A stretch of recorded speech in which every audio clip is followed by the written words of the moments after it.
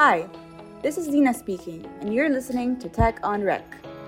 Tech on Rec is a podcast about the tech scene in the emerging economies between the Atlantic Ocean and the Arabian Gulf.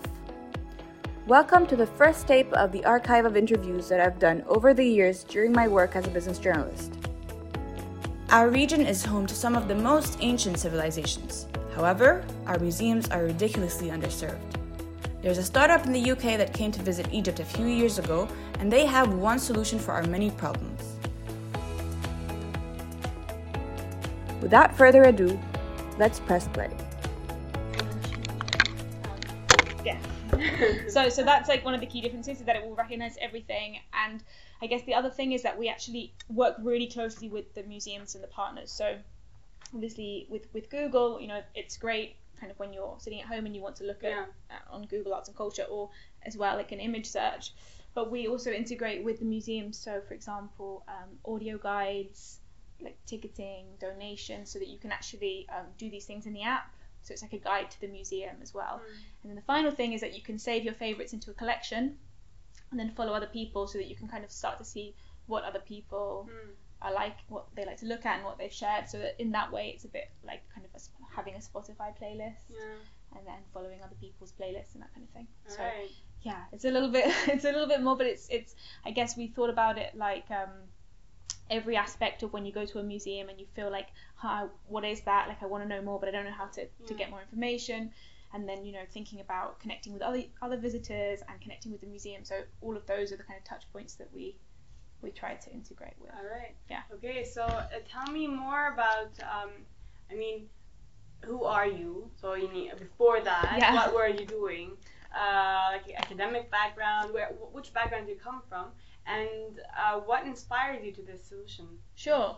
So my background is in museum education. Okay. So I worked at the National Museum of Fine Art in Buenos Aires, Argentina, for a number of years, and then different art projects, always in education. And my co-founder, Thanos, who is Greek, and his background is in mobile apps, particularly developing loyalty apps and payments apps for large companies. And so, all of the co-founders, we had this kind of vision of that same experience that I just said, when you go to a museum being like, why can't we just get a bit more information, or the audio guides are really out of date. And so you kind of look at things and then you just glance and you kind of walk past and forget about it. So we wanted to make it an experience that was more engaging, to open up museums, and also to support museums to also be able to become more financially resilient, because many museums, they rely on state funding. But we believe if they could, offer these services through the app, that they would be able to kind of connect with their audiences better and, have a more resilient business model. So actually, Smartify is actually a social enterprise. So we're registered in the UK as a social enterprise to make sure that we're like serving our mission of education and supporting museums as well. All right. Okay. Yeah. Nice. You can drink water. Yeah. Thank you. Okay. So now you briefly walk me through what Smartify offers. Yeah. But I'm guessing it's a bit more complicated than like these two-liners. So just tell me what does Smartify offer in terms of what does it offer?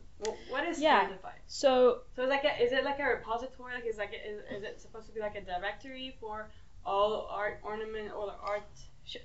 Well, no. Well, yes and no. So so we have two customers, right? It's a B2B2C model. So our main customer is the end user, the person going to the museum, the audience.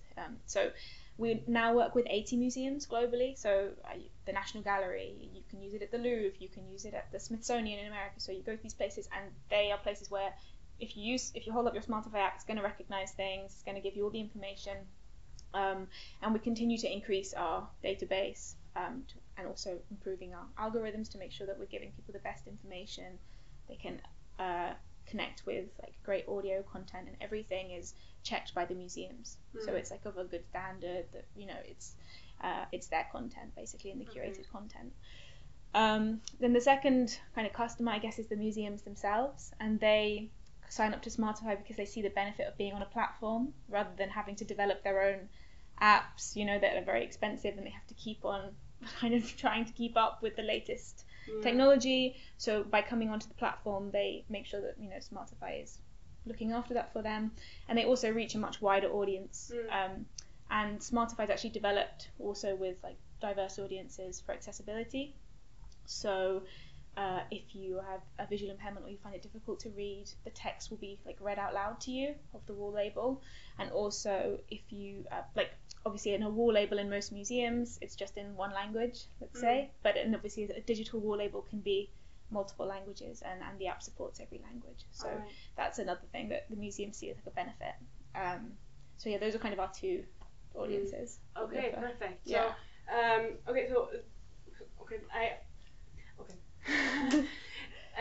Just to have this straight, I think I yeah. Okay, I'm gonna tell you what I know, what I feel that I know. Yes. So Smartify you go to say the Egyptian Museum, and tell them please give us a description of these art stuff, or like it might be easier to show you kind of exactly. Let me just get onto the museum. So this is how the model goes. So you go to the museum gives you back the information that you were asking for, and this is how you have so it's not like something that you can find on online. It's like things that you are written. So exactly. So it's the curated information. So in the same way you might go and get a traditional audio guide that you push in the numbers, you put the headphones on, and you listen to a story. It's a similar level of content, but it's just that it's accessible in multiple languages. It's you can take it with you, so you don't have to read it all when you're right in the museum. You can save it and look at it later. So for example, this is an artwork, and this is all information that's provided by the museum. It's got like an audio here from a very famous this is a British historian, actually. Okay. Is it available in Arabic? This is a plaster cast of one. It also depends again on what the museums provide us with in terms of translation. So the basic architecture of the app is in all languages. So it depends on the museum. Yeah. More or less. Yeah. All right. Okay. So so is any of the museums that you work with in the Middle East, or? So this is our first project, which is why we're really excited about it. So this is definitely our kind of introduction to the Middle East and working more in this area of the world. We already are working behind the scenes with a collection in Beirut, the Dalal Art Foundation, and we've had interest from a number of other museums that we are working with. But again, because it's curated content and it's it takes a little while to kind of get everything together and launch it. So we'll be launching at a few more places like end of this year and beginning of next year. Okay. Can you tell me more about Beirut? Yeah. Well, we're working with a private art foundation that are opening a museum. Okay. That's opening a museum next year, and so we're working with them. But we're really open. If any museums or collectors or artists want to put and independent artists as well, if they want to make their art accessible on the platform, they can just email us and we create them an account and they can load up their collections. All right. Okay. This is interesting. Okay. Okay. So I have a question about tech and art. So a few days ago, I was going on my Facebook timeline, and there's this not trend, but there's this like activism against, or not against, like towards making art like. So in the Middle East, I don't know if it's the same as the West. Yeah. In the Middle East, art is only something like a luxury or something that you do in your pastime. It's not. So artists are not people who make money, basically. Yeah. So they were thinking. So they were saying. So there was like this meme that says, "What do you give employers who are employed money? What do you give blah blah money? Or like get dentists and doctors money? Then what do you give artists?" And they say exposure. So So. In that terms, how does Smartify help in that spectrum? Does Smartify help artists make money? Sure. So I mean, this is definitely something that is really close to our heart in terms of being like a supportive platform. So one of the things we know about Instagram is, it's great for exposure, but it's, it's not going to necessarily help people identify whose artwork it is and where that image came from. So the thing about using image recognition and an AI is that when you scan something, it's a certain person's work and it's always going to be linked. And when people put things in the app, also we keep copyright protected, so you can't like save the image or kind of put it in your own phone. It's in the app. But then in terms of that, and one of the things that I mentioned before with the museums is that when you scan something, you can link through to donate to the museum. And in the same way, we want to work more with artists to be able to like link through to their personal collections and hopefully help them to sell art and get more exposure. So that's definitely something that we're interested in. All right. Okay, so how about Smartify? How do you make money? Do you get the money from, do you get commissioned from the museums? Sure, so we work with museums and they pay for the IT services in the same way they would for traditional IT services. But what we're exploring now is continuing to do more of a, just in the same way as a traditional audio guide, where the visitor, the tourist at the museum purchases an audio, the majority of that will go to the museum and a small percentage is part of the cost, so that it helps the museums with that initial outlay. So it's a revenue share model rather than a software licensing. Right. Okay, can you give me numbers in terms of revenue since you started? Oh, I'm not sure if I'm able to share that in terms of just. I have to speak to my co-founders first. Please do, because so what I do is business reporting and business journalism, and what gets people to read is the number. So this is the pattern that I've been seeing. That the more there is more numbers in the article, then more people are interested. Yeah. Okay. Yeah, so if you have any, don't mean to ask.